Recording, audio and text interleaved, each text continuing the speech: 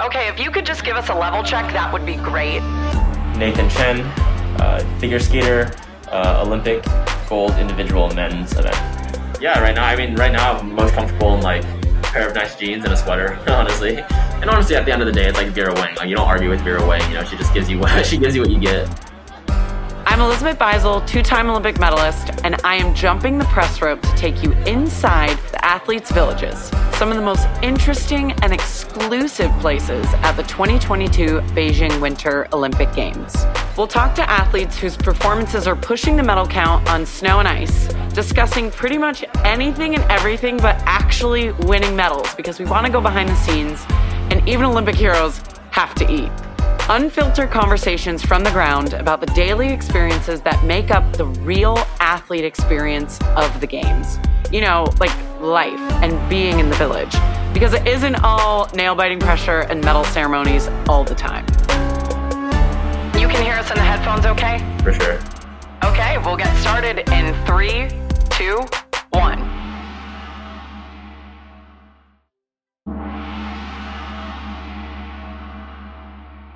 Nathan, thank you so much for joining us and taking time out of your very busy schedule here at the Beijing 2022 Olympic Games. Olympic Champion Club, you are now in it. Is it possible for you to put into words the emotions that you're feeling and have felt over the past day or so? It certainly is crazy, and still doesn't really fully feel real. But yeah, it's been still less than 24 hours since I finished my free program. So I'm sure, as time goes on, things will settle a little bit more, but it's pretty great. Yeah. When you are choosing the song to, do your program to, how does that happen? Is it organic? Do you kind of hear a song? Like, you obviously skated to Rocket Man last night, which was fantastic. What's that process look like? So Rocket Man was selected by my choreographer, Marie-France Dubray, out in Montreal. She's one of the main coaches for the majority of the ice dance teams here. Or not the majority, but quite a few ice dance teams. And it was a really fun process to work with her on this piece of music. She provided me the piece and was like, hey, this is what I envisioned for you. And I had a lot of trust in her. And as we started choreographing it, we just, had more and more fun with it, and ended up just being the right choice for the season. Yeah, and I think everybody could tell that you did have fun with it when you skated yesterday, because it just, at least for me, watching at home, it just resonated through the TV screen. It was so much fun to watch. When you pick your outfit to dance, to skate to, does that, is there any correlation with the piece that is chosen? You kind of want to match that vibe? Absolutely. So the costumes that I had in both programs were actually designed by Vera Wang and produced by Vera Wang.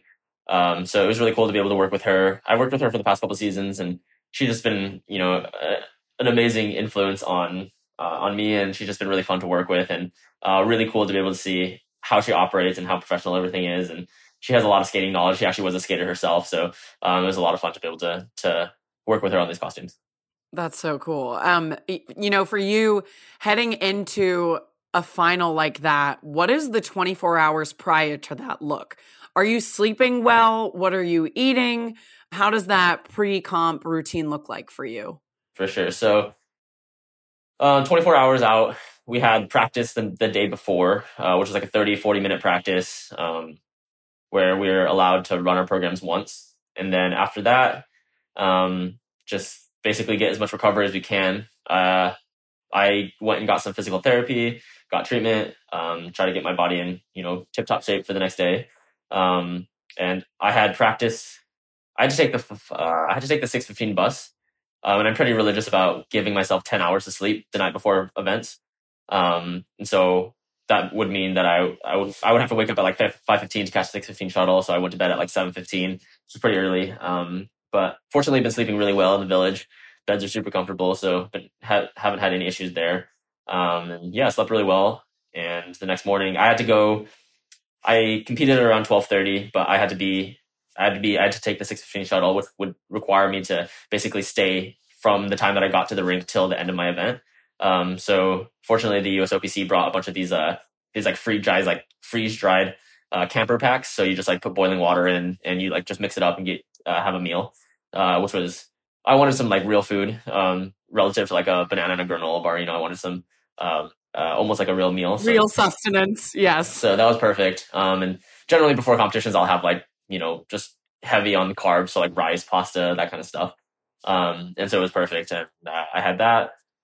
Had like a little space downstairs where my trainer actually like put in like a little like around the figure skating rink, and specific to short track, they have like these foam pads, and there's like a bunch of spare ones. So he like threw it in a room, and I just like took a nap on that, and then competed after that.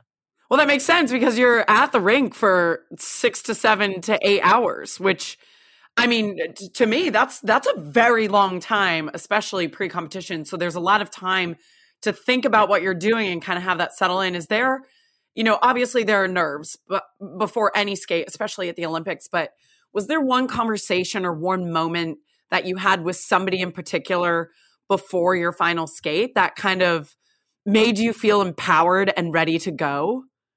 Yeah, there was a couple conversations. One, of course, with my parents and my family. My mom and dad drove out to see my sister, and they had like a little watch party at my sister's house. So that was really fun. So I gave them a call, just checked in, let them know how I was doing, and that was great. And then during the meantime, I was also texting my sports psych, just giving me last words of motivation or inspiration or whatever it is. And then the last convo was with Mariah Bell, who's also on Team USA here at the Olympics, competing in the women's event. And so she came down just say hi to me, and was nice. It's nice to have like little moments where you're not really thinking about skating and just like enjoying company with someone else. When you are on the podium as an Olympic champion, can you explain what's going through your mind? Do you even know what's going through your mind, or is it just such a blur that it kind of comes and goes really fast? It definitely comes and goes really fast, but it's really cool to be able to be there in the stadium, or like in the awards ceremony stadium. And certainly there's like protocol, like you have to walk here and then walk here and then stand behind the podium, wait until your name's called, all that stuff. So you're like kind of think like, oh, what's the next thing? And like trying to watch like what you're supposed to do. But yeah, certainly once you step on the podium, they hand you your medal, and then you can like see your flag, and then hear your anthem. It's super cool.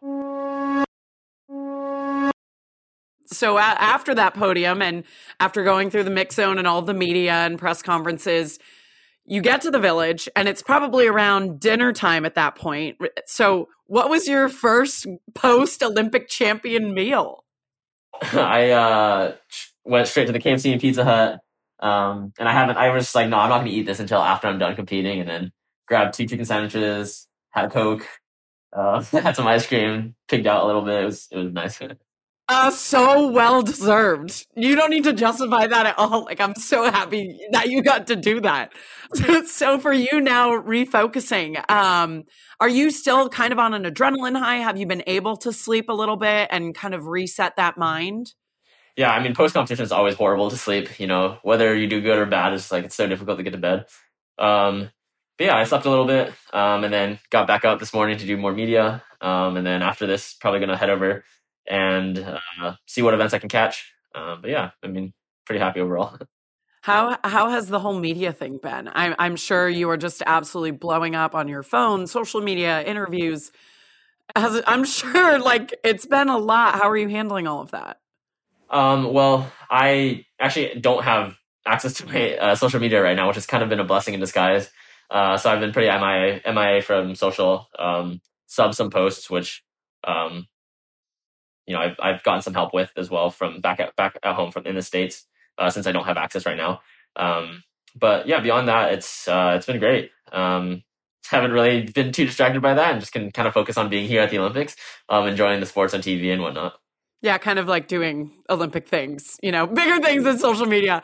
Lastly, is there anything like funny behind the scenes that has happened that maybe somebody like me being at home wouldn't have access to know about? Could be within the village, on your team, with somebody special. Not off the top of my head, honestly. Everything's been pretty, I mean, I guess in this world, pretty ordinary. Nothing really super substantial has happened, but it's been really fun to like, spend time with my roommates. Pin trading is huge here. And one of my friends is, there's like a Coke pin bottle thing where basically you have to go in every day.